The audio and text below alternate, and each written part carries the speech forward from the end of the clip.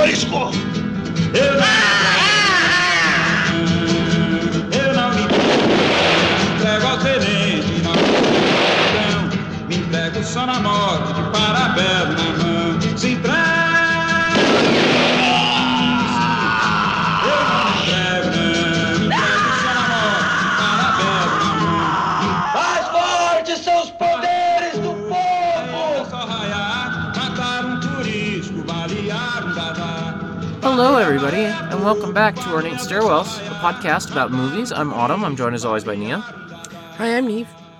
And as always, we've watched so many movies. You know, if you're new here, in segment 1, we talk about other movies we've watched. Segment 2, we talk about, like, the movie club segment, or the movie club movie, which this time is Black God, White Devil by Glauber Rocha. I hope I said that right. Joa will let me know when I didn't.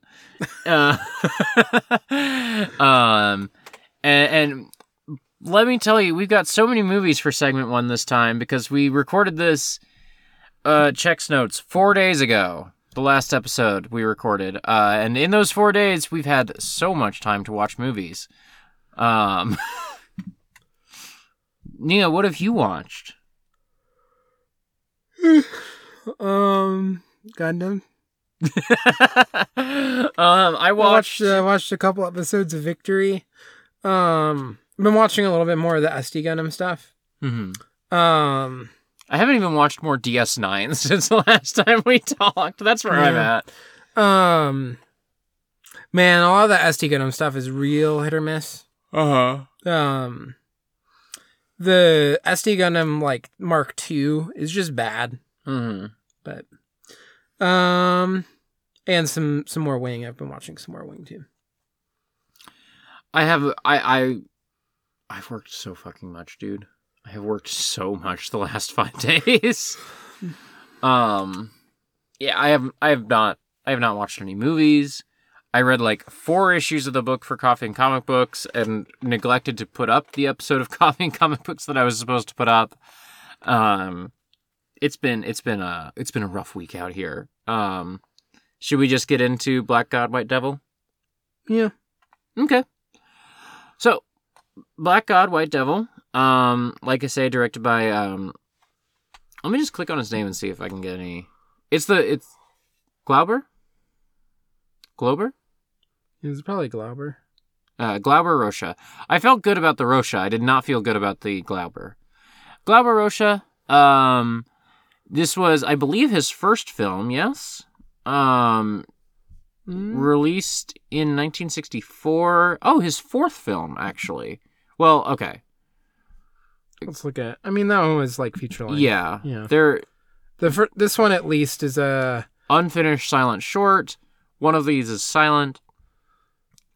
So maybe his second feature, if we're reading this Wikipedia right, which maybe you are not. Who knows? Yeah. But yeah, Black God, White Devil, 1964 movie. This is a very sort of independent production, and the plot summary on this movie, incredibly easy. Let me tell you. There's a guy named Manuel. Manuel is a down-on-his-luck cattle herd, and one day his boss tries to screw him over, so he kills that man with a big-ass fuck-off knife. He goes on the run from the law, and he falls in with, what's his name here? He and also his wife, Rosa. Yes. Is important to bring up here. Yes. But yeah, falls in with, the subtitles we're using said Sebastian, but, Sebastio. Yeah.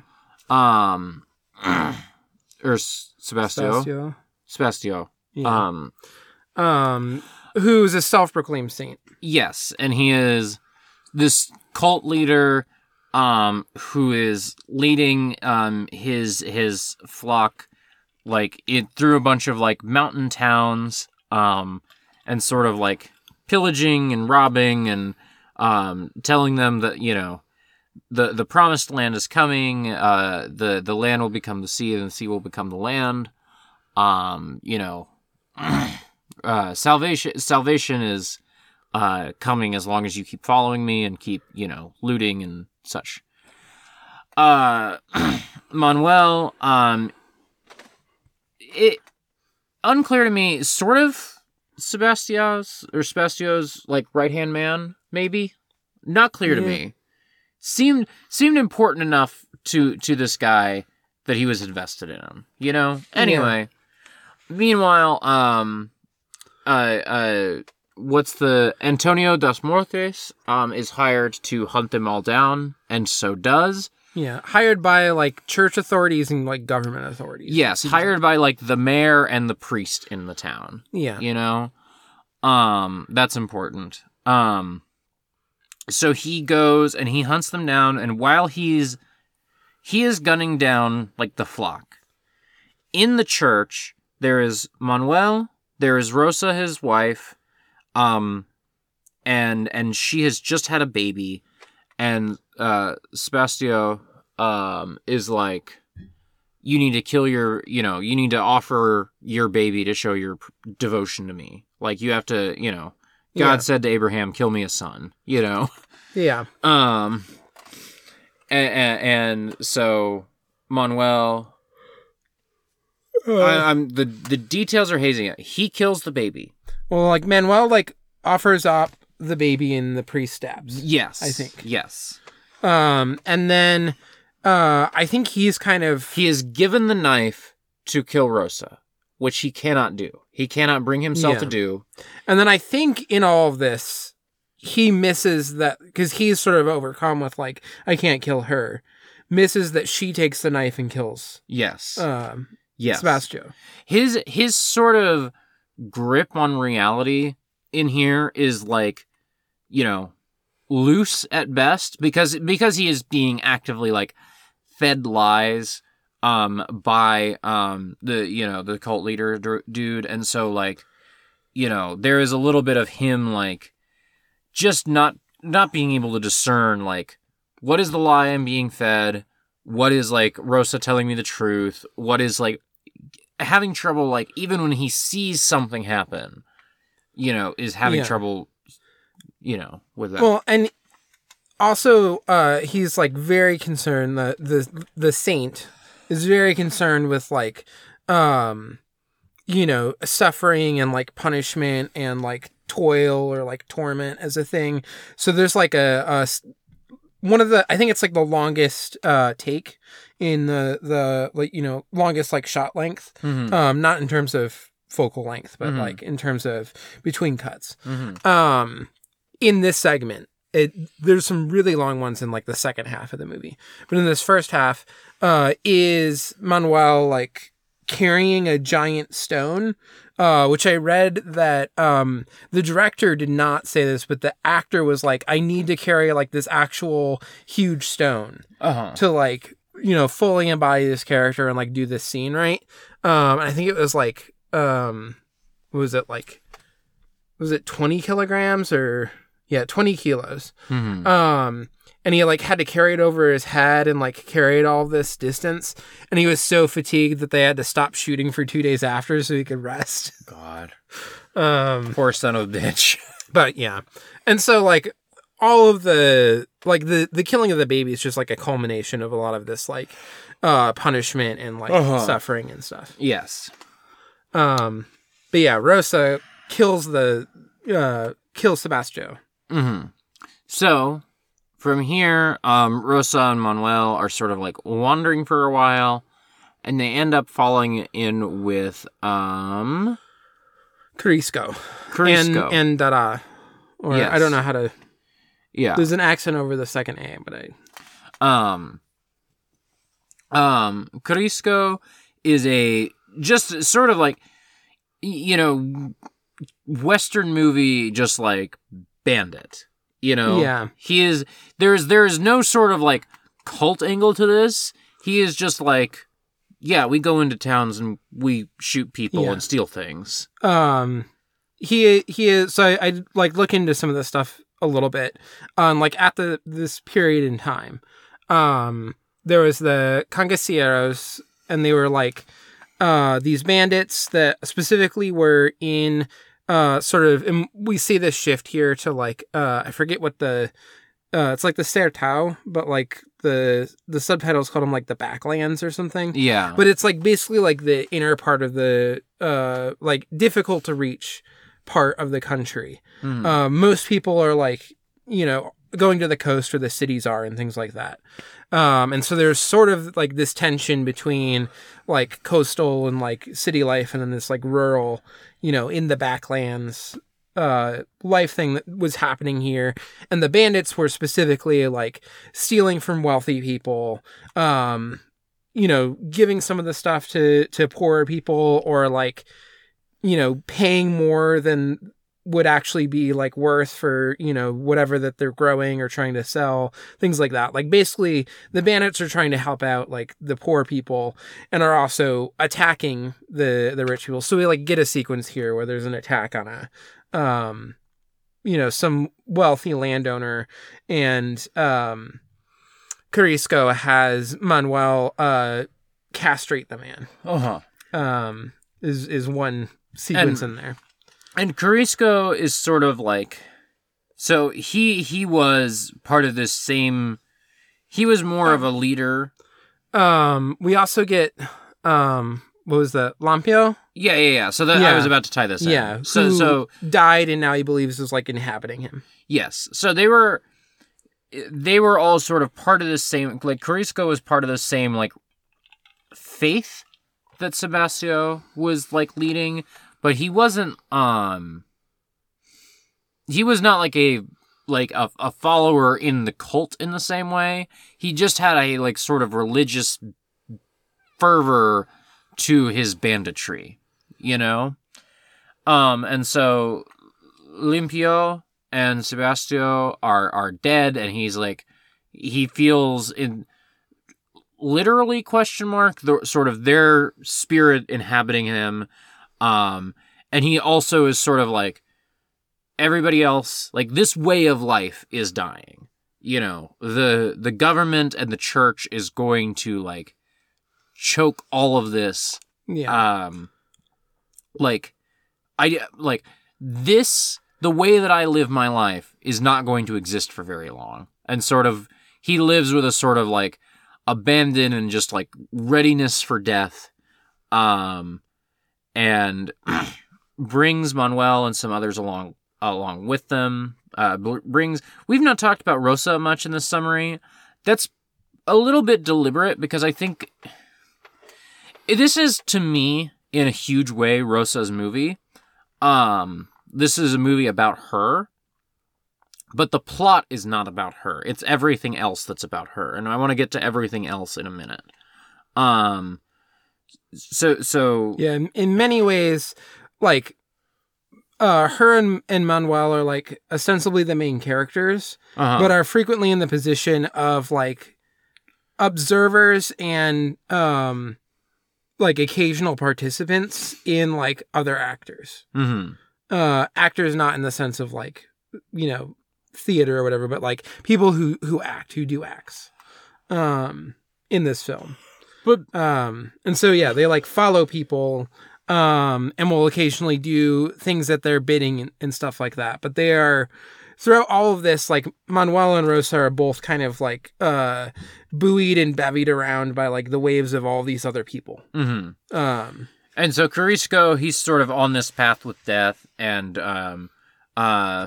Antonio, who used to be part of their whole gang, catches up with them, and there is, you know, the final showdown, and Antonio is like the last one left alive, and Manuel and Rosa escape with their lives, and sort of we, you know, fade to black. It's not quite a fade to black. I think maybe it's a freeze frame, but it's a you know, the movie ends on just like this shot of them of Manuel even running. I don't think we even get Rosa running in the final moments. Ooh, siren! We don't get.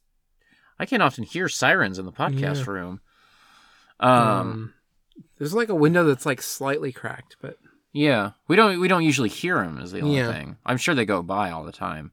Anyway, so that's like the plot of the movie. The plot is like not important. The plot is like, this is one of the best movies we've watched for the podcast, I think. And like the plot is like the fifth rung on that ladder. You know, like plot is not my concern here. My concern is that like this is beautifully photographed. Just like Rocha's eye is just like I can't be effusive enough about it. I just think that he has such a good eye for the way everything in this movie is framed.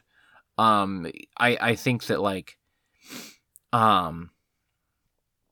everything in this movie is presented with a sort of like mythic and emotional reality, and that reality is not coupled to like, you know, like a sort of, I don't think that's like a psychological reality. I don't get an idea of like, you know, oh, Manuel is all, you know, like I don't have an idea of his psychology. I just know how he sort of fits into this story that is larger than himself. And the story is always larger than all of the people that are caught up in the story. And Rocha gets this across with just, you know, these like, just like breathtaking close-ups and breathtaking wide shots that are capturing like the majesty of the rolling countryside. You know, the mountains and the hills just look gorgeous in this movie.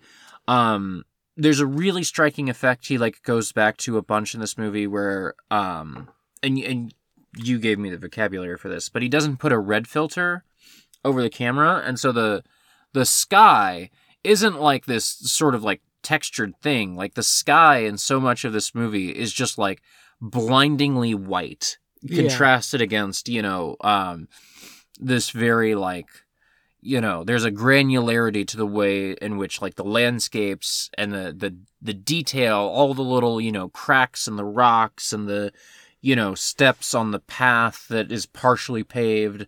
You know, you see all of that, and then the sky is just this like bleach white thing. This, you know, very oppressive thing. I just think this movie's fucking incredible, and I've been monologuing, so if you want to jump in. Yeah. So one of the other things that I noticed watching this. So one thing is, I guess I just want to like do at the top, which is that this is in the mold of a Western. It is taking American Westerns and it is playing with those tropes. And then I think there's like, it's extremely smart about how it's doing that, because it is highly aware of how like the Western is a political genre and is also a very mythic genre. Mm-hmm. But that the Western falls into this in the way that like myth and politics in Hollywood film, like, you know, classic Westerns, is just like it's bubbling out of just the ideology of the society that's making it and the people who are making it. Mm. Like, you know, these are people living in California, like after like Manifest Destiny, and making these expensive movies about like the landscapes and everything of like the wild, you know, untamed land, quote unquote, heavy, you know, quotes on this and everything. But like all of that stuff is like deeply imbued with this like ideology of, you know, American conquest. That is, there's definitely stuff that like interrogates it. There's some Westerns that do, but Westerns as a genre just sort of assume like the ideology is just replicated in the film. Yes. Well, and it has, you have to remember also, in 1964, like... Well, yeah, so with this film, though, I don't think it's doing that. Yeah. Yeah. Just to talk about American Westerns for just a moment, to sort of set up what this movie is doing against that. In 1964, we were coming out of this era. Like, American movies by 1964 are not as Westerns as much. But from, like, 1930, you know, like, as soon as, like, before even, like, sound in movies, from like, Birth of a Nation until, like, the studio system collapses in the late 50s. Yeah.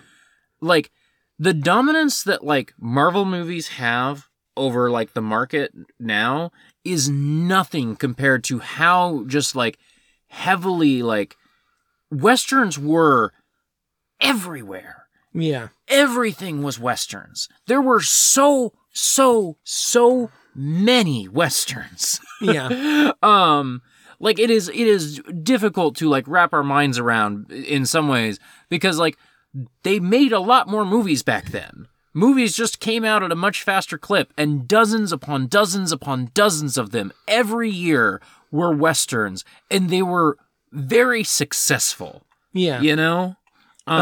Massive careers built off of them. Yes. Because you could do extremely cheap westerns, you know, of just like, oh, we have, you know, a couple guys in a little town we built in a back lot, and they, you know, reuse some costumes. Or, you know, you could go your John Wayne and you could take your vacation out to Monument Valley and, you know, spend $1 zillion making The Searchers or whatever, you know.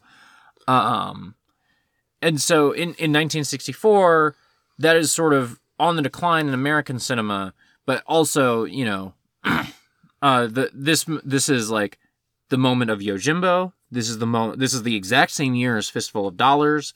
Mm-hmm. And you know, this movie. This is also the French New Wave, really like, you know, all the writing around American cinema where they're talking about the Western and also the noir. The noir, like a genre term that is being applied retroactively to a bunch of movies by like French critics of American, you know, older American movies. Yeah. There's all that stuff that's also like funneling into these other interpretations of the Western. Yeah. That's going to lead into, you know, the new Westerns and revisionist Westerns and all of these things that come after as well. And so yeah, seeing this movie, like this is like a thing I've always, because, you know, like Fistful of Dollars and Yojimbo are like two of the first movies that I watched as a person getting into movies. You know, they were just like, because they're, you know, beloved classics, and rightly so. And so this is just like a moment I wouldn't say I'm like super duper well versed in, but I'm interested in like the sort of like immediately after the height of the Western's popularity in the U.S., how the reactions that come, the reactions to it that come out of like international cinema, like from all over the globe. And then this movie, seemingly not well known in the United States. I think it did get like some attention at Cannes and stuff, but it definitely no longer holds, like I found this on Rare Film M. Yeah. I'd heard of it like vaguely in the past, and it's always been like, since I heard it being like, oh, I should check that out. And then I found it on Rare Film, and I'm like, oh, I remember that title before, you know, hearing it like years ago. I'll download that and then just send on my Plex, and I was like, let's just do it.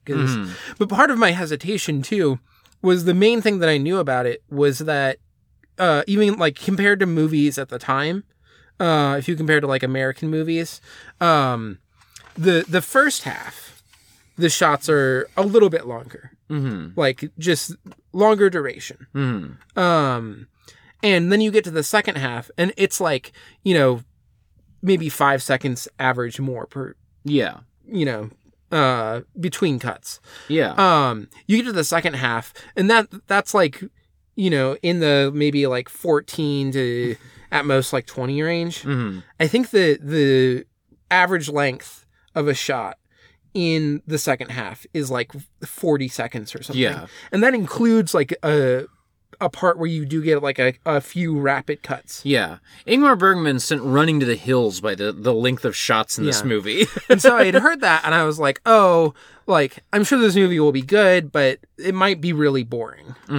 And was pleasantly surprised that it was not. It is, and the also most... the long takes that you get in the second half are like, it is not like, the way that I think of it is I think about like a Mizoguchi thing or something, even like, you know, Brighter Summer Day does this. It's a great movie, but it'll be like the camera's here and people will move around within the frame, but the camera is like static. Yes. The camera is so mobile in this movie where people will move and then the like camera will move and reframe and then like reframe. And so you're like actually getting the effect of these different shots, even though the camera just keeps rolling, which is just incredible to see. Like this is how Birdman operates, but Birdman is a movie that cost a lot of money and was made in 2014 by people who had decades of experience in the movie industry. This movie was made for pennies in the 60s by people who had very little involved experience. Trying to lug the equipment to an extremely difficult part of the country to even reach. This is, I believe, the first, at least the first feature film to be recorded in, this part of the country. And they didn't have no fucking GoPros, Yeah. Them shits is big. I'm assuming there's some sort of Steadicam happening. Maybe. I mean, but because there's moments where it's a little bit shakier and there's moments where it feels a little more steady, and I don't know if that's just... Yeah, it's interesting because there's a popular story about, the Steadicam is more or less invented for The Shining in 1980. I don't know how much I, believe that, because I just have a hard time believing I just feel like there's Steadicam stuff in, French New Wave. Yeah. Even if it's maybe not... the modern Steadicam, but, I feel like there was already stuff to... Because French New Wave was also trying to do, a more mobile camera, and there's just a, limit to how mobile you can... How much you can, carry around a camera with the size constraints that existed at the time. I would believe that a totally new Steadicam device that is now standardized was invented for The Shining. Yeah. I have a hard time believing that no one ever came up with some sort of hey, if we, have the camera in just this such a way, something to stabilize it, because regardless, just the motion to the way the back half of this movie moves is just, it's fucking incredible. There is just there is an energy, there is a vibrancy, there is a urgency to everything, especially in the back half. I think I probably like the first half of the movie a little better. I also, admittedly, was pretty sleepy by the back half of the movie.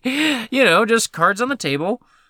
I was pretty sleepy the day we watched this. But there is just the way that this movie operates is just fucking incredible. It's just you just don't see movies from 1964 that look like this, that have the,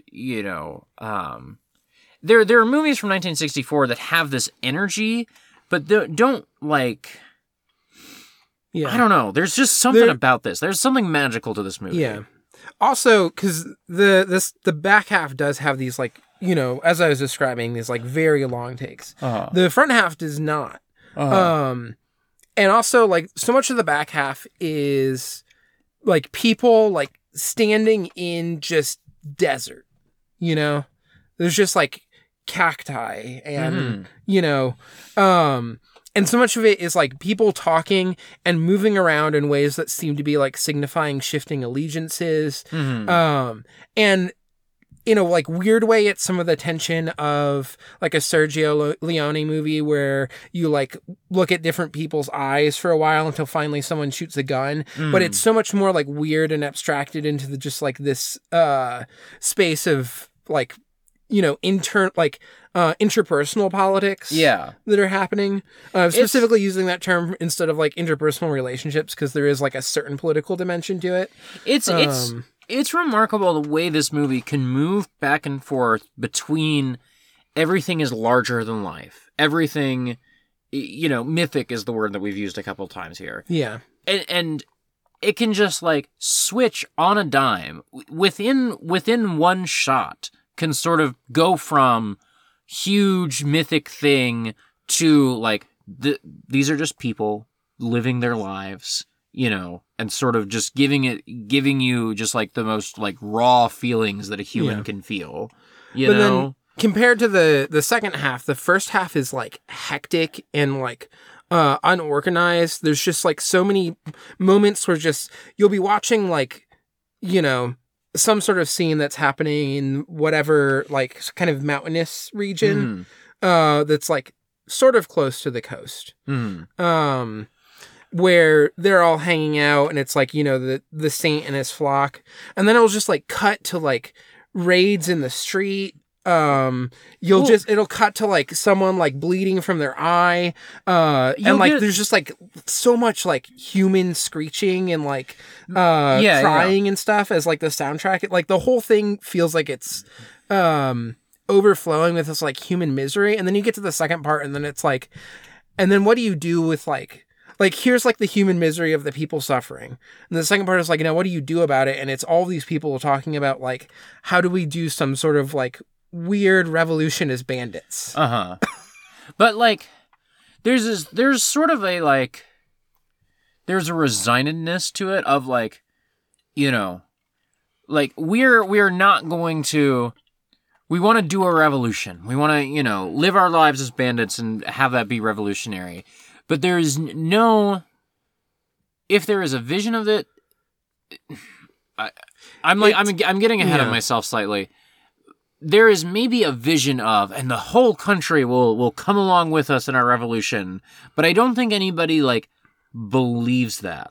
You know, I think they believe that they are all doomed. It feels like they believed it, and then like Lampiao died. Yeah, and like more and more of just the Cangacieros are like being hunted by, including like I think Antonioni is supposed to be a former Antonio. Yeah, you said Antonioni. Antonio, not Antonioni. The guy, Red Desert shows up for a minute there. Antonio is supposed to be like, but also there's like this weird way that, but in a way where it doesn't feel forced, but like, everything about Antonio feels more modern.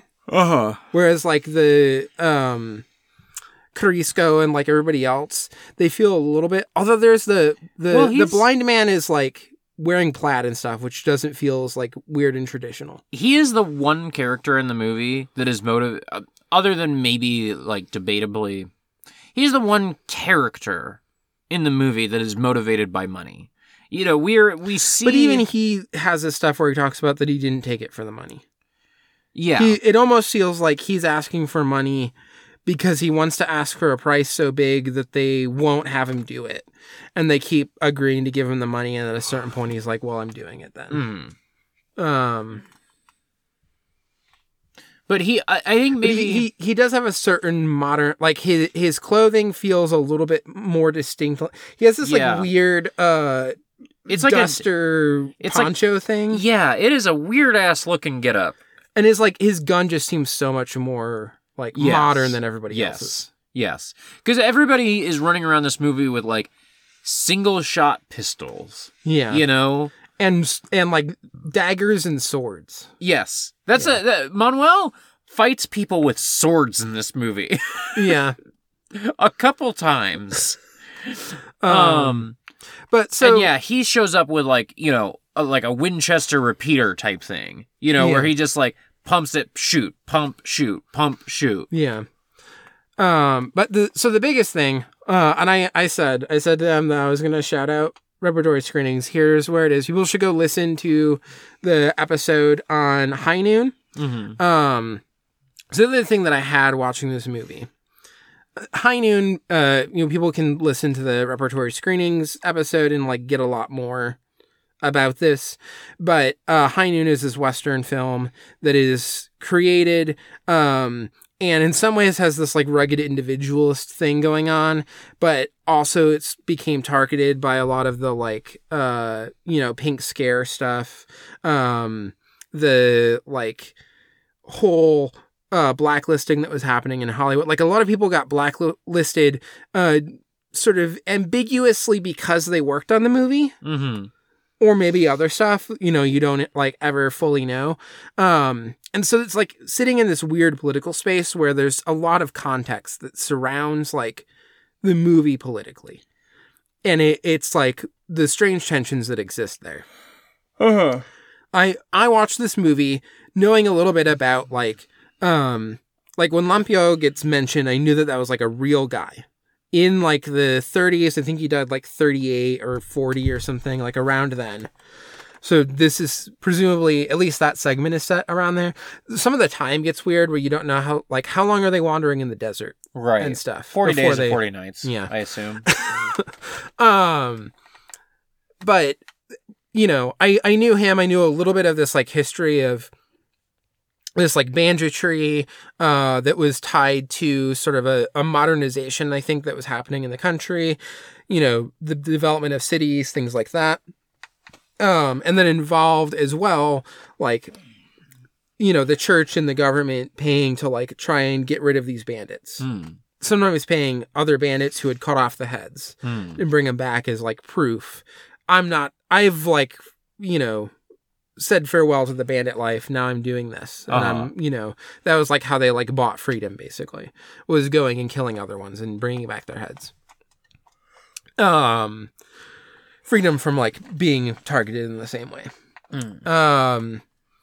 I also know that this movie is coming out the same year of like, there was a successful coup backed by the U.S. government in Brazil, of like the military.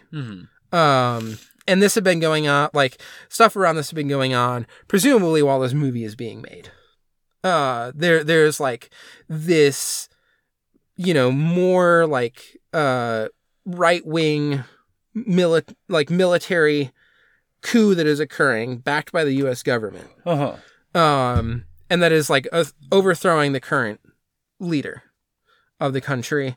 There's this like huge like pushback against like communist stuff within the country as a result in all of this. That's what this movie is coming out in the middle of.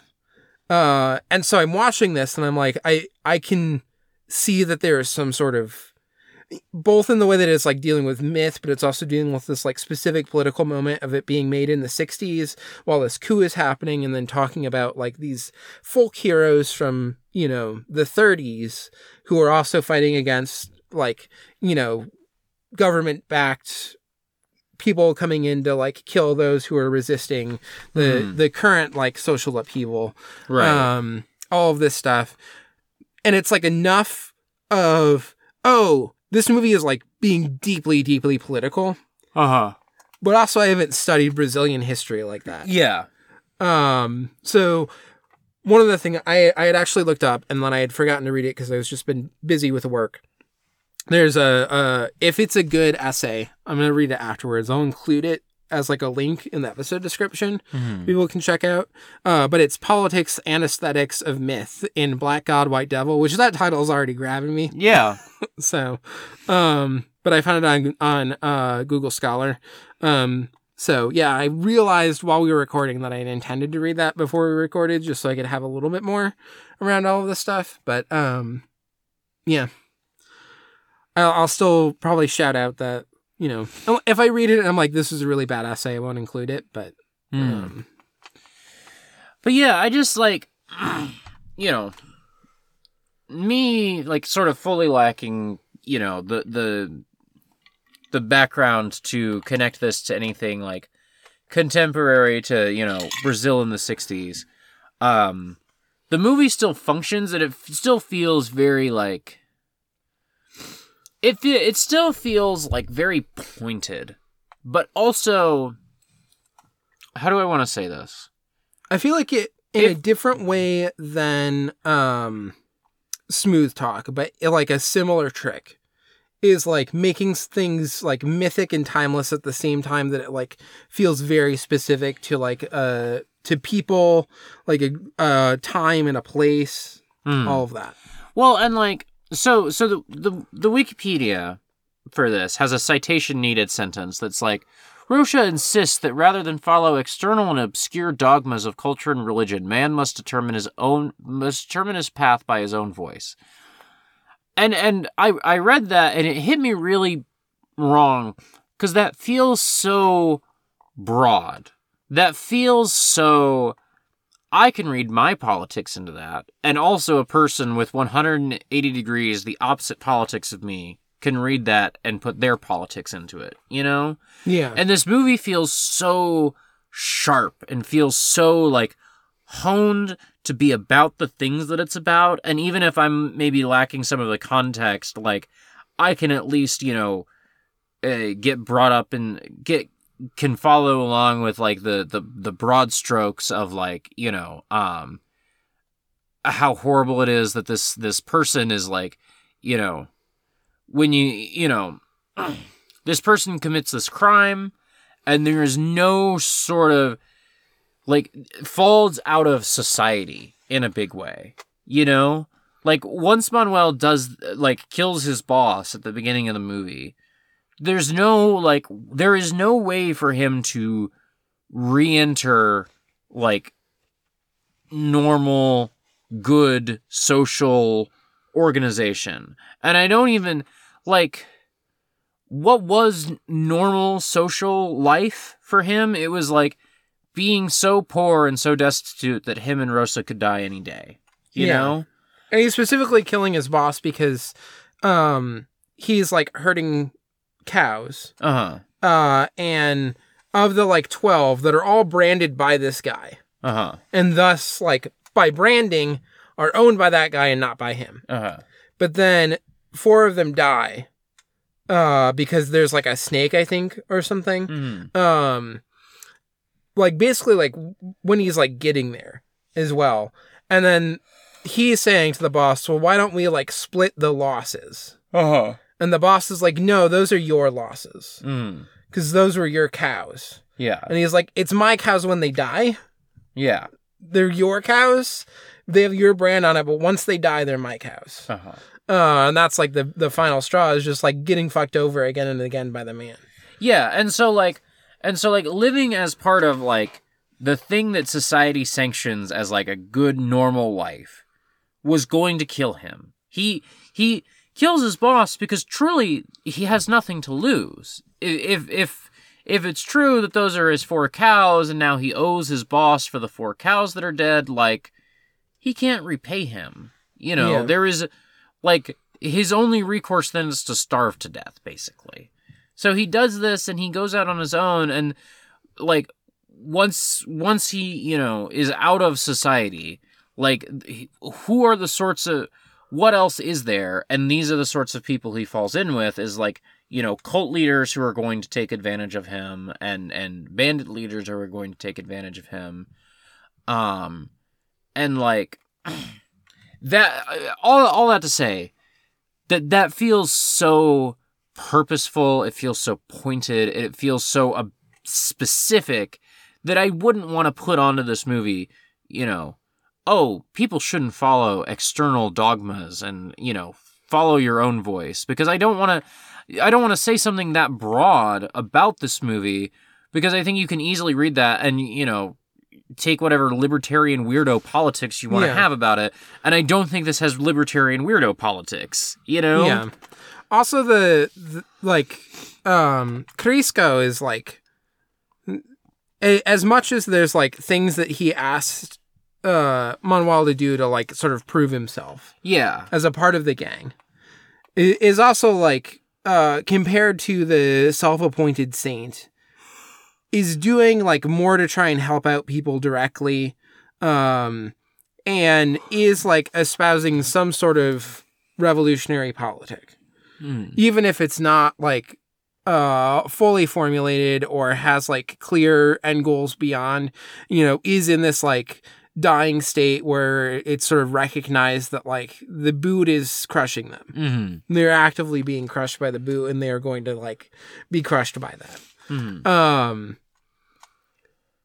I still think that, like, this movie is not saying that, like, Antonio, I wanted to do Antonioni again. Antonio, like, is coming in and is, like, doing this good thing by, like, freeing these people or whatever. Yeah. And, like, I don't think that the end of Manuel and, like, Rosa just, like, running is freedom and goodness. Yeah. It's, like, literally just they were running, they came to the saint. They were running, they came to the Cangacero. They're running again. Yes. Yeah. Where the fuck are they gonna end up now? Yes. There's and just like I had a thought that was spinning out of that. Well, and we still have not talked about Rosa. Enough, I feel like.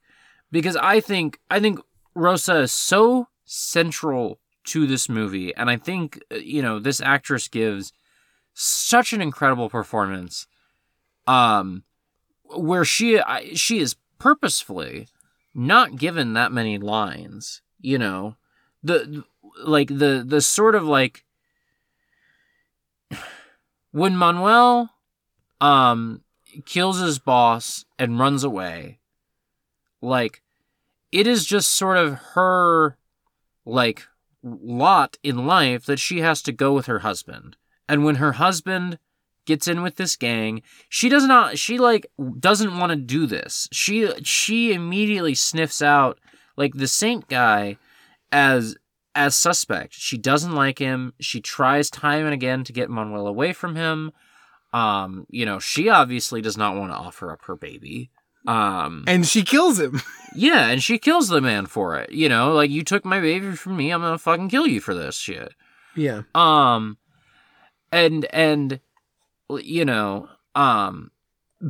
like, what else is she able to do? Like, if she had stayed on the farm, at the beginning of the movie, like, then what? Like, no one's gonna take her in. She might be held accountable for her husband's actions. Yeah. It might be like, well, if Manuel's on the run for this, you're gonna hang. Like, Manuel is caught up in a lot of things larger than himself. That marginalize him and push him to the edges of society and push him out of society. Rosa is going through all of that, like, times 10 because of her role as wife, Yeah. And the way that this is conveyed of just through her performance and just how, like, Rosa brings the camera in on her and, like, And also the way that even Manuel again and again abandons her. Yes. We get moments of her falling and he keeps walking on or running on or whatever. Yes. It is so easy for him to just abandon her, but she will, like, continue to catch up. Yes. Because what else is she supposed to do? Like, literally, like, what else is she supposed to do? Yeah. And then she's again, there's, like, very little lines that are given to her, but she also seems, like, frustrated with Manuel for being, like, put off by, like, having to kill rich people. Yeah. With Carrasco being like, you killed our fucking baby. Like, yeah. you can't go cut off a rich guy's balls. Yeah. Yeah, she is so totally on board with, like, what Carrasco's about. She's like, finally, someone who makes some fucking sense in this world. Yeah. And then her bitch-ass husband is all morally conflicted about it. And she's like making out with Carrasco. She is about to fuck Carrasco's wife at any moment. Yeah. I am not convinced those two don't go fuck off camera. Like, she is getting some bomb-ass pussy. They like, meet up, and it's just immediately, like, face-to-face. And, like... us chanting at the screen, kiss, kiss, kiss. And, like, she is caressing the other woman's cheeks and shit, and, like, it's absurd. And the other woman... She literally does not have any lines in the movie, I think. She is literally just there to sort of forlornly stare out over the horizon and just think about, like... And then get murdered at the end. By Antonioni. Yeah. I did it on purpose that time. Yeah, I just think this movie's fucking amazing, dude. Yeah. I just... It's on rarefilm.com if people want to check it out. It's supposedly, in the U.S. anyway, Kino Lorber put out a DVD of this at one time. My guess is that's what the Rare Film M is based on, unless they were able to find a higher quality. Yeah. But it is such a travesty that, at least, Joe was telling us that he has seen this movie, like, projected on the big screen. Rocha, from my cursory little Googling, like, Rocha is a very revered director in Brazil, and it sounds like maybe, like, his movies have been... thusly, like, preserved and taken care of, but that is not translated over in the U.S. Yeah, we need Criterion to pick this one up. I need the just fucking... banging the drum, this and, like, Angel of the Universe. I need the music box. Motherfuckers, you listen to this podcast. I know you do. And, we went and saw Sunset Boulevard. We had a lovely time. I'm not trying to get COVID, and so we're not going to the music box again until we feel a little more comfortable around stuff. I don't know. You really almost got me with Tokyo Drifter, but it was also just like at an inconvenient time. Yeah. For my work. Yeah. But like if employee of the music box who is listening to this podcast, if you show this movie, we will show up. And I will press gang all of our Chicago listeners into showing up for this too. Yeah. I don't know how many people we've listened to this podcast that live in the city. I don't know that at all, honestly, and I've never bothered to ask, and I don't really want to ask. Comment in the Discord. Comment in the Discord if you live in Chicago. We're not gonna meet up or anything. I'm not really about that, but yeah. But if the music box shows this movie, we'll all meet up there. Yeah, we will meet up there. And I wasn't kidding about the press ganging thing. Yeah. Stairs. Stairs. We need to talk about stairs. So we had. It's a difficult movie. Because there were definitely steps. There were definitely, like, partially paved roads going up mountains that had, like, steps on them. Yeah. But when we were watching it, I think this is the real litmus test. Did either of us ever, like, really excitedly go, stairs? Or were we like, that one could work for the cover? Yeah. I think maybe we have... Maybe like a C- for stairs. Yeah. Because there were definitely things that counted. There were definitely stairs. But I don't think we ever were like, stairs. The movie brought it all home. They tied it all together. Yeah. You know. Another reminder that the land will become the sea. Another reminder that the stair rating... not in any way indicative of the quality of the movie. Imagine if we had this whole conversation and at the end of it I was like, yeah, C- for Black God, White Devil. Yeah. I was just like, yeah, the movie's alright. I'm just going to fill this one in as well. Would you... By the way, do we have emails? I feel like we must have a backlog of emails, and I'm realizing now when we don't have 8 billion other things to talk about would be a totally fine time to have emails. Let me check. There's nothing I've posted in the Discord of late, but let me just scroll back. Yeah, we've got 2 from Joe and 1 from Aiden that we never... No, we did answer these. Let me just open the... Did we answer... Did Iron Man 2007 save... So the first one from Joe here is... This is Happy Birthday, Nia. That's how old this is. Yeah. Did Iron Man 2007 save cinema? No. Which movie got the closest to saving cinema? If anything, Iron Man 2007 helped destroy cinema. Which movie died for every other movie's sins? Which movie got the closest to saving cinema? John Wick did its best to save cinema.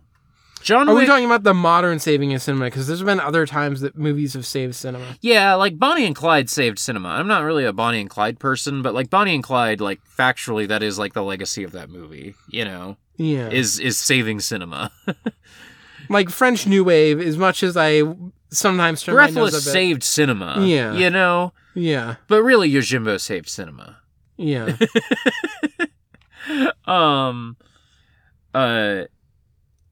I want to know what movie died for every other movie's sins. That's what I'm trying to figure out here. The difficulty is that I think a movie that died for everyone else's sin, or every other movie's sins, is a movie that didn't get released for the sins of others.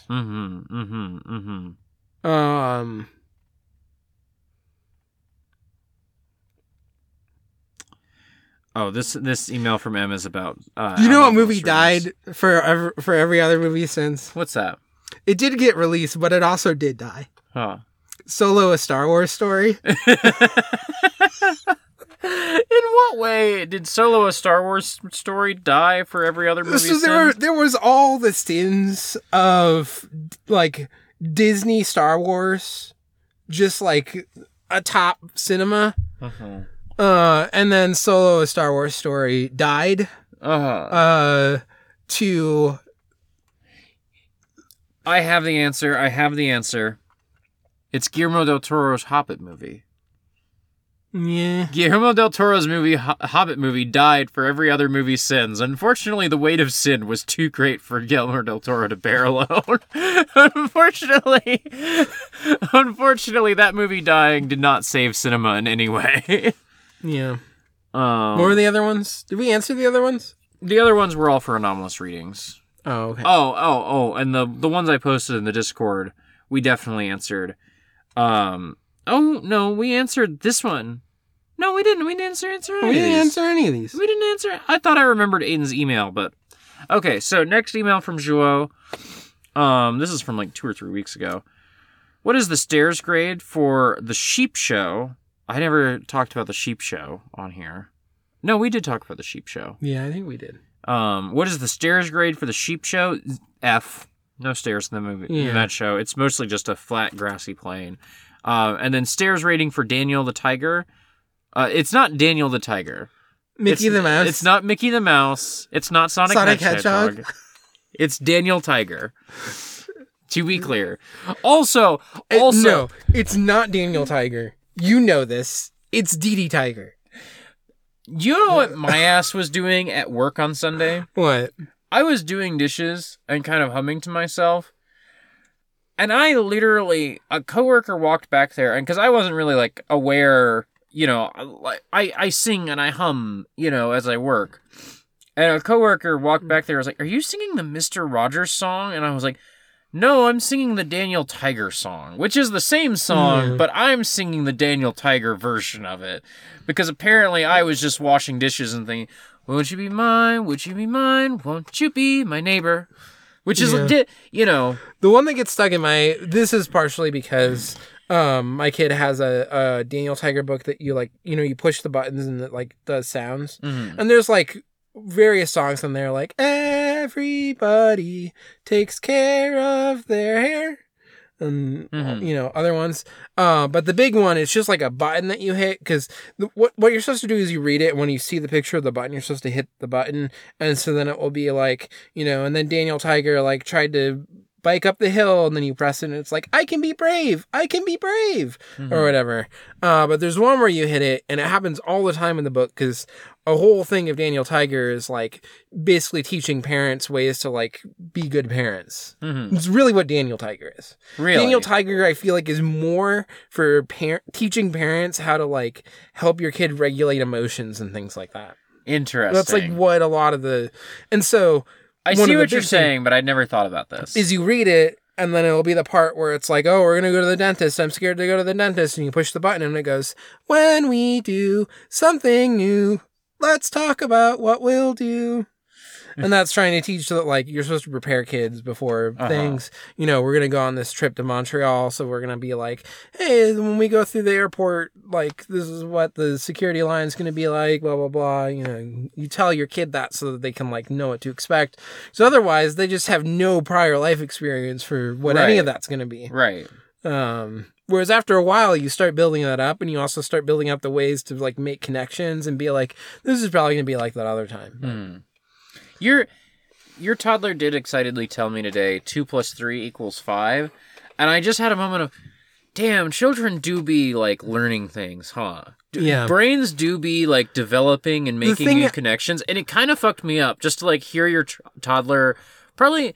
I don't know that they, like, understand addition or that they just learned this addition fact, but no, regardless... I was there at the moment that this happened, which is...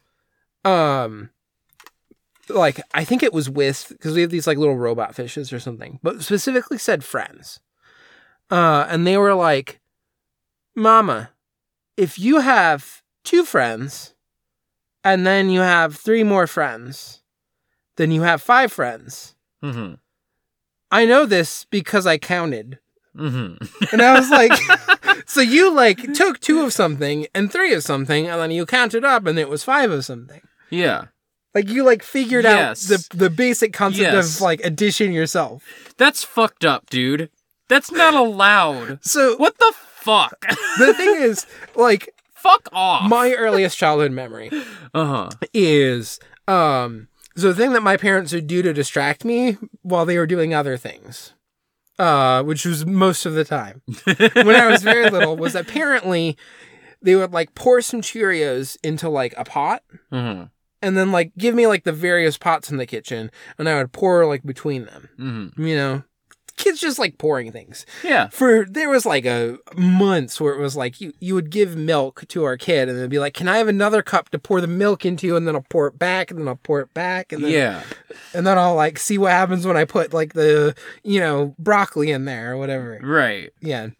But anyway, the earliest memory I have is, and it's like pre-verbal. Like I didn't have language at the time. Like I'm going to describe like the thought process, but the memory that I have is not the words of this.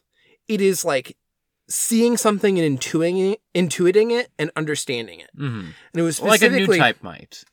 Yes. It was specifically, you know, like a small pot, looking at the Cheerios. There's Cheerios in the pot, pouring it into a larger pot, and seeing that like the shape, like it wasn't as deep. The shape was like, it was bigger. But that it is the same Cheerios. That like, in this way, as like intuiting, that volume has not changed. Yes. Volume has not changed. Object permanence is happening right now. But shape, like thick, you know, depth versus like diameter of the disc that's formed by the same volume of Cheerios. That has changed. The shape has changed, but volume has not changed. And it was like me like developing the concept of like the like permanence of like objects and like a volume. Yeah. That like volume can like change size and stuff, but that like the actual like the mass of it remains the same. Yeah. And now you use that knowledge for your job in industrial supply, doing flow switches and shit that you tell me about, and I definitely pay attention. Yeah. I guess like totalizing, you care about volume. But that's not flow switching. Flow, I mean, so a lot of totalizing within like older forms, there are like other ways that will synthesize this sort of output. But totalizing is often doing this type of output that's called a pulse output, which is essentially generated by, so like a switch. You know what a switch is? Yes. So, like, imagine, like... I feel like I felt like 5 seconds ago I knew what switches were, and then you asked me if I knew what a switch was, and I was like, wait, do I not know? Okay, but, like... So it's, like, about a connection, opening and closing, right? Yes. So if you imagine, like, you took, like, what do you call it? Safety pin? And you know how you, like, pop it open... and it sort of sticks out and it's not connected. Yes. And then if it gets like pushed in. Yes. Okay. Okay. And often that's pulled by a magnet. Yeah. It's either like pushed away by the magnet or it's pulled by another magnet on the other end to make it move and then make that connection. And then the electricity can flow. That's sort of like a basic, it's called a reed switch. There's also Hall effect ones which have like a different way that this works. But, I regret bringing this up. But so normally you like close it and then it like completes the circuit and now it's closed and now it's powering something and then it will open, right? You know? But what happens if you're trying to totalize, you have a reed switch, you have to do like slow totalization because it'll like jitter and stuff. You can't have it go really fast. That's where you want Hall effect because then you can have really, really quick switching on and off. But essentially it's like, say every time a gallon flows through, you have like some sort of turbine in the middle, right? Or some sort of moving element. And it's turning while stuff flows through. And when it passes, you have that magnet and then it makes the switch close. And so when that happens, you get this spike of voltage. And then you have a thing that's reading it. And every time it does the spike of voltage, it counts up one, whatever the amount is. And that's how you totalize stuff. So that's how you know how much stuff moved through a system. But then there's like various ways that like that's really easy mechanically, but also it's kind of imprecise because you're doing like the spinning of the turbine is actually telling you about flow and is not telling you about volume itself. Right. So there's other ones where you have like various enclosed chambers that the like media will pass through. Mm-hmm. So it's like, you know, you might have like another spinning thing, but you have like sort of blocked off. So then it moves in, and then it's sort of like a whole chunk is like moving through the meter. Mm-hmm. So next time we're watching Twin Peaks Fire Walk with Me. Yeah. And that one's called positive displacement. I have made the fox sad. Rather than like turbine. I'm perceiving that perhaps I have made the fox sad. But if you have... So we're watching Twin Peaks Fire Walk with Me because our project of we'll just watch season 2 of Twin Peaks when we feel like it has failed miserably. And I wanted to get back to David Lynch. I wanted to be able to close the book. I wanted to be able to say, we're done with this now. We've gotten past this. What's the best way to do that? It is not just wait around and see when we watch season 2. It is just to press onward. You know? Yeah. So, we will watch Twin Peaks Fire Walk with Me. Perhaps we'll watch a little more season 2. I'm not making you any promises. Yeah. But we are next week. Well, with you going to Montreal, recording might get messed up. I'm not sure. We have to make a plan. Yeah. But we will perhaps... But I mean, I will get back on Wednesday. Right. So my guess is we would just do the normal watching Friday, recording Sunday. But... Yes. But we could also maybe do something Wednesday. Yeah. The big thing is I also have to watch 6 episodes of Iron-Blooded Orphans somewhere in there, and I was hoping to do it after I get back. Yes. So if we like watched and recorded Wednesday and Friday, it would make it harder. Like I'd have to like basically do all of Iron-Blooded Orphans on Thursday. We'll because I have to record Saturday. We'll make a plan after the podcast. We don't have to make a plan right now. There is a chance we miss next week. So the variable area, you kind of have like a cone. So where like your there's emails, a flow that's like in the bottom. exportaudiopodcast@gmail.com to tell us your thoughts about Twin Peaks Fire Walk with Me. And as flow rate increases, Twin Peaks it has Fire to push Walk with Me up to get more area around it. We are going to watch The Devils, which is like the movie that I thought that M liked. And so the Can you stop? And so as the float moves, this is very bad for totalizing, but it's easy for seeing flow rate because you can actually literally just draw lines where so the you float might is. remember that last time I mentioned, Black God, White Devil, that's that movie M likes. And then I was like, no, that's wrong. It was The Devils by Ken Ultrasonic, Russell. Which sees how the So after we watch Fire Walk with Me, then we will watch The Devils. The sound waves to bounce differently. Nanahachi is real. Nanahachi is real. But so... God! Another thing is thermal, where you have 2 different...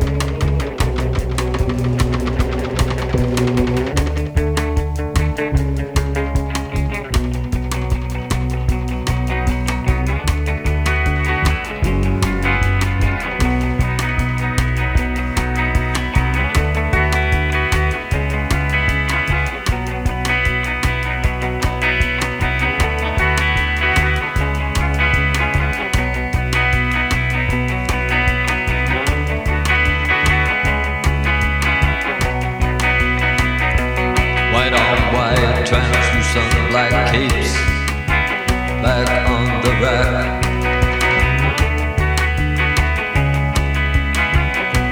Bela Lugos is dead, the bats have left the bell tower, the victims have been bled, red velvet lines, the black box.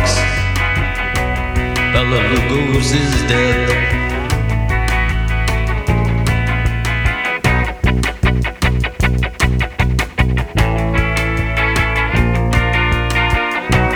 Bela Lugos is dead.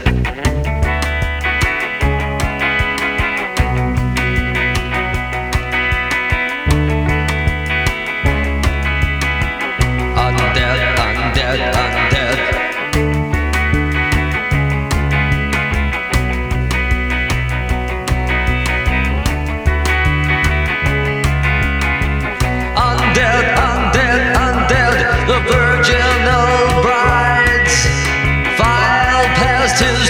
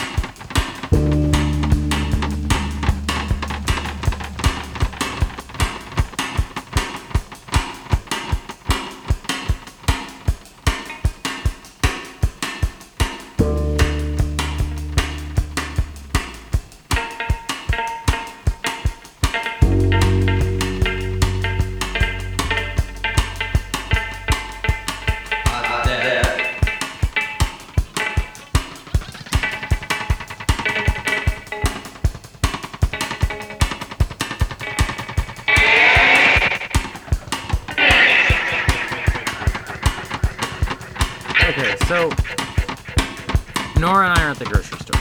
So you are telling me. Yeah. Okay. Nora and I are at the grocery store, and we're standing here. Let me adjust my chair so I'm a little closer to the mic. So, we're at the grocery store, and we're looking at, like, I don't know. We were looking at something where there's, like, 7 different brands of it. I don't remember. Maybe, like, I think we got a box of instant rice to go with dinner. And we're looking at them. And I look left, I look right. There's no one else in the grocery aisle with me right this moment. So I just blast ass. I just cut loose this fart that was just vile. Just disgusting.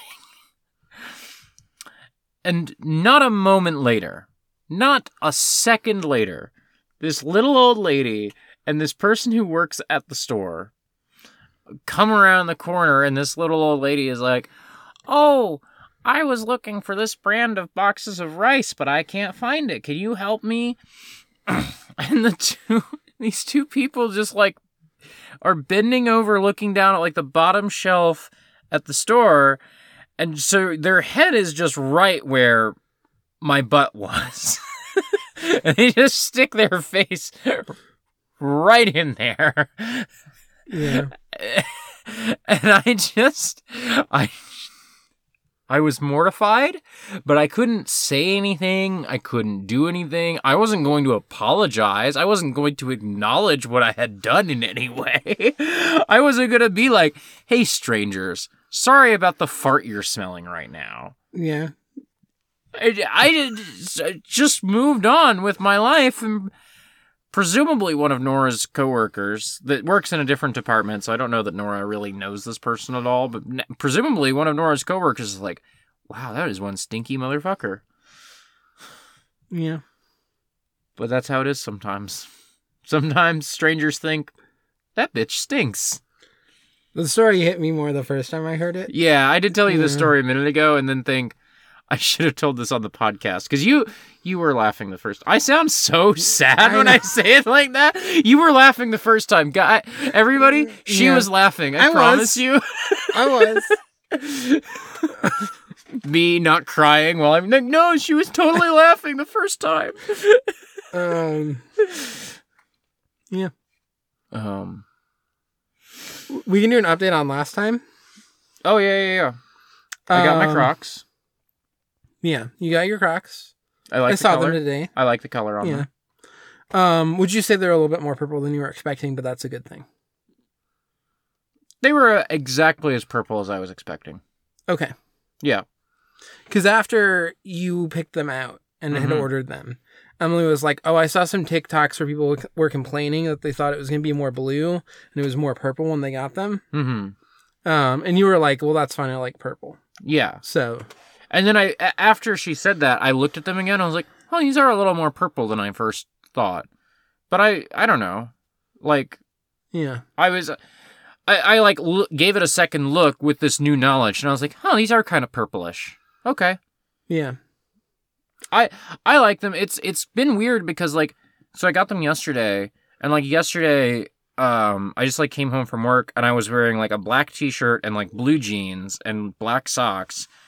And I was I went outside to take out the trash and smoke.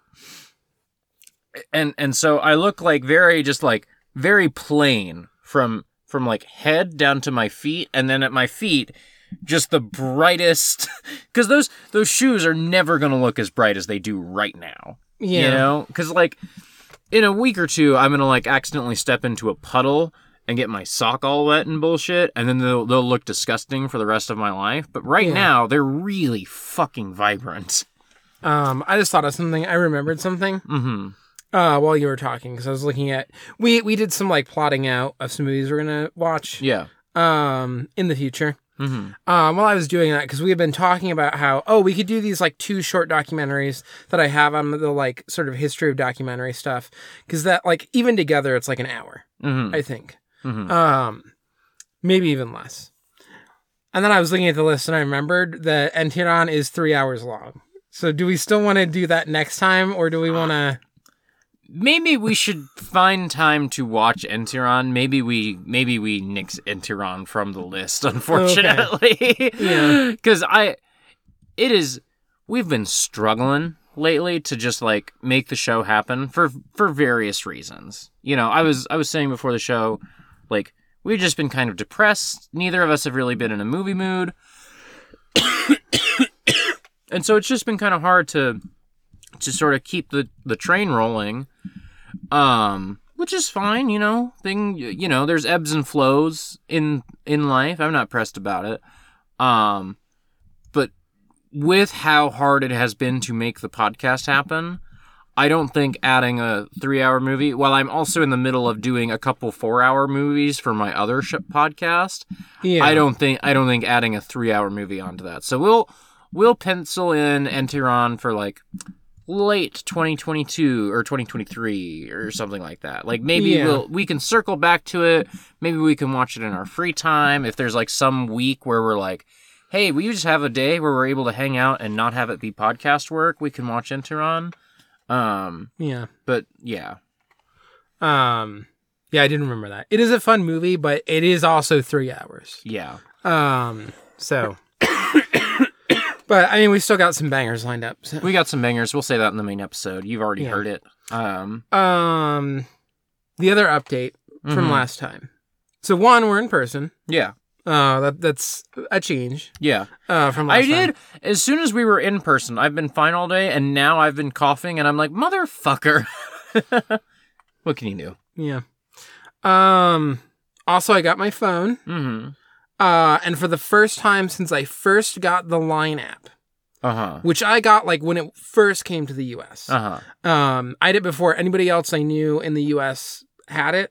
I specifically had it to talk to a friend in Japan who I had like gone to school with, and then she went back. And so it was like, oh, this is the thing, because we would occasionally email, but like, oh, this is the thing where like you don't have to, and like international texting was just like ridiculous, outrageously expensive, you know, and like calls were and stuff. Yeah. So, yeah. So I ended up getting it through that, and I like throughout the entire history of getting different phones, I have persisted the chat history. So I had chat history going back over a decade. This time I just forgot to do the whole like, because separate than every other part on your phone that you back up, you have to do a separate backup within Line. This is so frustrating because when I was at the T-Mobile store, like he was doing this backup, and it's just like I just had a USB-C to USB-C. My phone was plugged in. My old phone was plugged into my new phone. The data just moves. Yeah, the data is all right there. I don't know why Line can't and won't just transfer that way. Yeah. You know? I wonder if it's something to do with, so one of the other reasons why she really liked Line, I think it was like taking off in Japan at the time. I got in like shortly after. There was like a huge, I don't think I got hit by it. I think it was like right after. There's like such an influx at one point that their servers crashed for like a day. But I remember that like being a thing that like around when I was joining Line. I don't remember if it was after I joined or right before. Yeah, one of the reasons why she liked it is that it has like, especially for a thing that you're like texting with other people across like the internet and stuff, it has like actual encryption stuff. So I've had my stuff encrypted for fucking forever, which it is like an option that you have to turn on, but it's just like mine has always been encrypted. And she liked it because she did communist organizing in Japan, and she was just like, I want to do this on an encrypted thing. I could send my like Workers of the World Unite thing, and also cute little stickers of little like cats. Yeah. So that was the real thing. Is then I got hooked because of the stickers. Yeah. So like I have a ton of friends who are online because of me, including you. That's true. You got Line because I was like, I'm online. I feel like I would have got Line from one of my other friends, but you were the first friend, you know. Yeah. But so I lost all the chat history, and there was like a full day after I transferred the phone. You were upset. Yeah. You were like as distraught as I'd ever seen you. I think if one of your parents died, you would be a little less bothered. Oh yeah. You'd At least then I'm like getting a will and whatever. You know? There's no inheritance from your chat logs. Yeah. It's just like histories with friends I don't even talk to anymore. Gone. So. Like tears in rain. Yeah. But yeah, I was distraught. And then it like also just that experience like soured my whole opinion on my new phone. I hate the new phone. I was like upset that like I'd gotten a new phone and that this had then happened. But now I've got the case that you helped me pick out. I've got the Nana and Hachi ring on there. So I don't know if you have any comments on my. It's very cute. Yeah. I told you this before off the podcast. Yeah, but now it's on mic. Now everybody knows that it's cute. So with the case and the new ring, I feel slightly better about the new phone. But, yes. It also doesn't help that like form factor. I enjoy this about this. It's basically identical to my old phone. They like ever so slightly change the dimensions. Like maybe it's slightly thicker or whatever. The old case didn't fit quite right. And also the buttons are like ever so slightly moved. Not enough that like for your fingers, it feels like, oh, that moved. But just like you put the old case on it and you're like, oh, that's like a fraction of a millimeter off or whatever. I don't know how familiar you are with my old phone, but like this is so much nicer dimensions-wise than my old one. Yeah. Like, because look, I can hold it and I can actually reach the top of the screen now. It's not like so ridiculously fucking long that I can't like reach parts of the screen. I can use the phone. Imagine. Your old phone was distinctly like a Samsung or whatever. Yes. This one is far more in the like iPhone design. Yes. So what I had before, Samsung has two. Samsung has the A series and the S series, and the A series is more like the budget phones, and the S series are more the flagship phones. And that one was a couple years older too, but I did go from the A to the S, and it is definitely like with the S series, none of your friends will realize you have an Android. You know, with the S series, the camera position is like different. That's like the main thing, really. And then there's like no logo, but if you put like a case on it, you know. Yeah, with the S series, all your friends will think you're cool enough to have an iPhone. Because like I was telling people at work, like, oh yeah, I got a new phone, blah blah blah, and they were like, oh, did you get the new iPhone, blah blah blah, 14? Is that it? Yeah. I genuinely don't know. I was like, no. Yeah, because so I got a year behind because I like the minis. Mm-hmm. And I don't think there's a mini of the 14. There's a 13 mini. So I was telling somebody at work, I was like, I got my new phone, and they're like, oh, the 14. And I was like, no, I have a Samsung, blah, blah, blah. And they're like, oh, you use Android? Are you like broke or something? I was just like, no, I just like Android better. Like, you like Android better? And I'm like, have you ever used an Android phone? They're like, no, they're terrible. And I'm like, I don't know. I've used an Android phone since I was like 12 years old. I especially look at yours and I'm like, that, like for the things that I enjoy about my phone, I just feel like that one also has it. The whole thing though is I'm just like locked into, in the same way that you probably are too. Like all my line stickers are tied to Apple. Yes. Like the way that the line works. I'm not going to lose. I have so many line stickers because I've had it for over a decade. Yes. And also every single Christmas. Mm-hmm. Not the last couple ones because there's like a falling out within the family, but Emily's aunt would like give me an iTunes gift card. And at the very beginning I would like get something with it, but it was like a small enough thing where it's like I can buy like one album, and I would much rather buy, like even back then, I'd much rather buy a CD or a vinyl than like a digital album. So on rare occasion, I used it to buy like a phone game, but for the most part, all of that just turned into coins that turned into stickers in line. Yeah. It was just every Christmas, like, cool, buy some more. I have so many, like, Christmas-specific packs because I would always be getting it at Christmas. And I'd be like, oh, that Christmas one's cute. But yeah. So it's like, it's twofold, right? Because it's like, on the one hand, I am just saying I've had an Android phone since I was 12 is an exaggeration. I think I got my first flip phone when I was 12, you know? I did not get a cell phone until I went to undergrad. Well, you have to remember that there there was some light absentee parenting happening there, where Yeah. I got the cell phone because when I got home from school, my mom was still at work until 9 p.m. and so I needed to have a cell phone. Mine was also. Yeah. Oh yeah. I just The real distinction here is we are getting the phone at basically the same time. I'm just going to. You got a Yeah. landline. No, I because you are 12. Oh. I'm 20. Yes. That's the distinction. Yes. But yes, like there was I got it.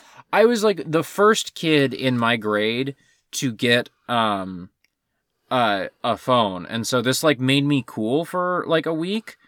Until everybody realized, oh, Autumn got a phone before any of us, but also Autumn got the shittiest phone in the world. Yeah. It was purely like the next kid who got a phone got like a BlackBerry, I think. They were like typing and sending text messages and stuff. And And mine, you were still doing the like 111 to DC or whatever. Yes. Yeah. Or I think it was 2. I It's forget what 222. one was, but yeah. Yeah, it's my phone was purely just like, this is for calling mom and dad and, you know, grandma if you really want to, but why are you calling your grandma? Yeah.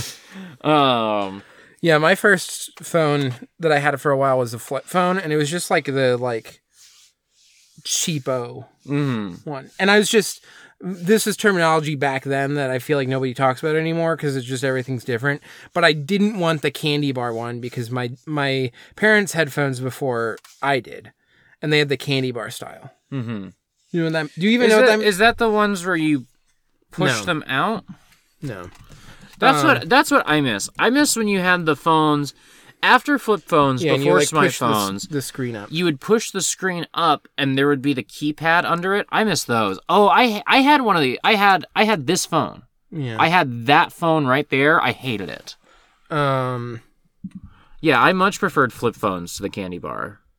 Yeah, and so then the first one that I had a flip phone was just like a very cheap Nokia flip phone, I think.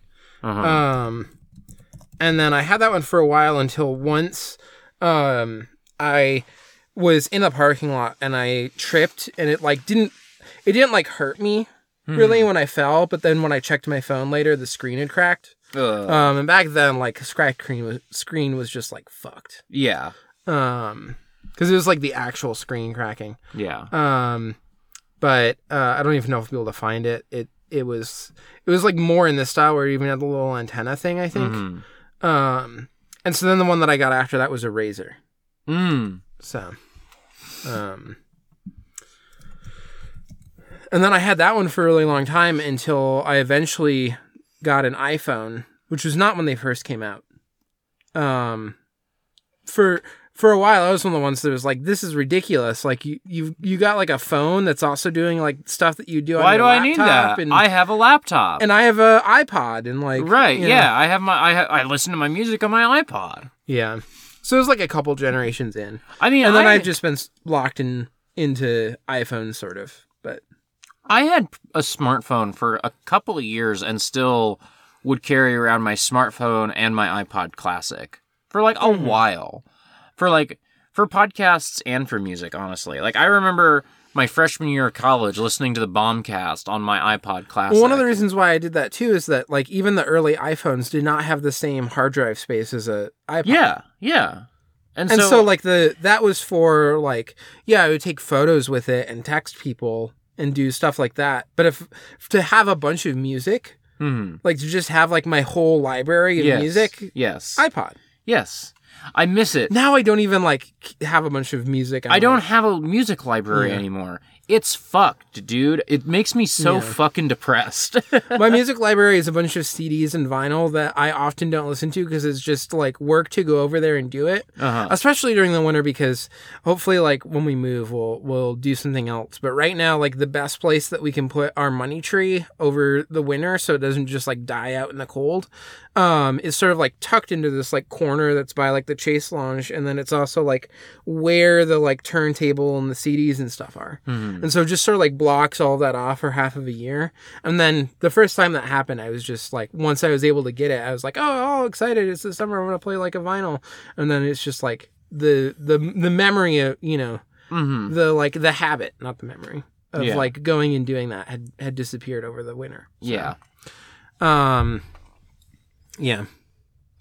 But it would be fun to build up a music library again on some sort of hard drive. But the other thing is that in theory, I like the Android better because I can put Takeyomi on here. I can put like, you know, I have smart audiobook player so that I can sort of like sideload audiobooks that I you know, my DRM free audiobooks that I get from Libro. You know, I have like stuff that Apple would not sanction that I do on my phone. But realistically, I could probably live without those things. Like a gun to my head, if I had to switch to an iPhone, I could do it because mostly just do all that shit on my tablet. The tablet is the device that I have like fully like cracked open. I am the hacker. I am, you know, bumping the ironing board where the mic sits. But in my head, because I do all that on the tablet, I'm like, well, I want to have the option to do it on my phone. I'm never gonna do it on my phone, but I want the option. Yeah. But yeah. Should we just do the podcast? I feel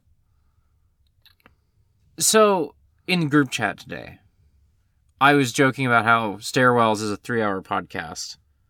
And it's not right now. It's just not. It just hasn't been the last couple episodes. Well, this one's not going to be. Yeah.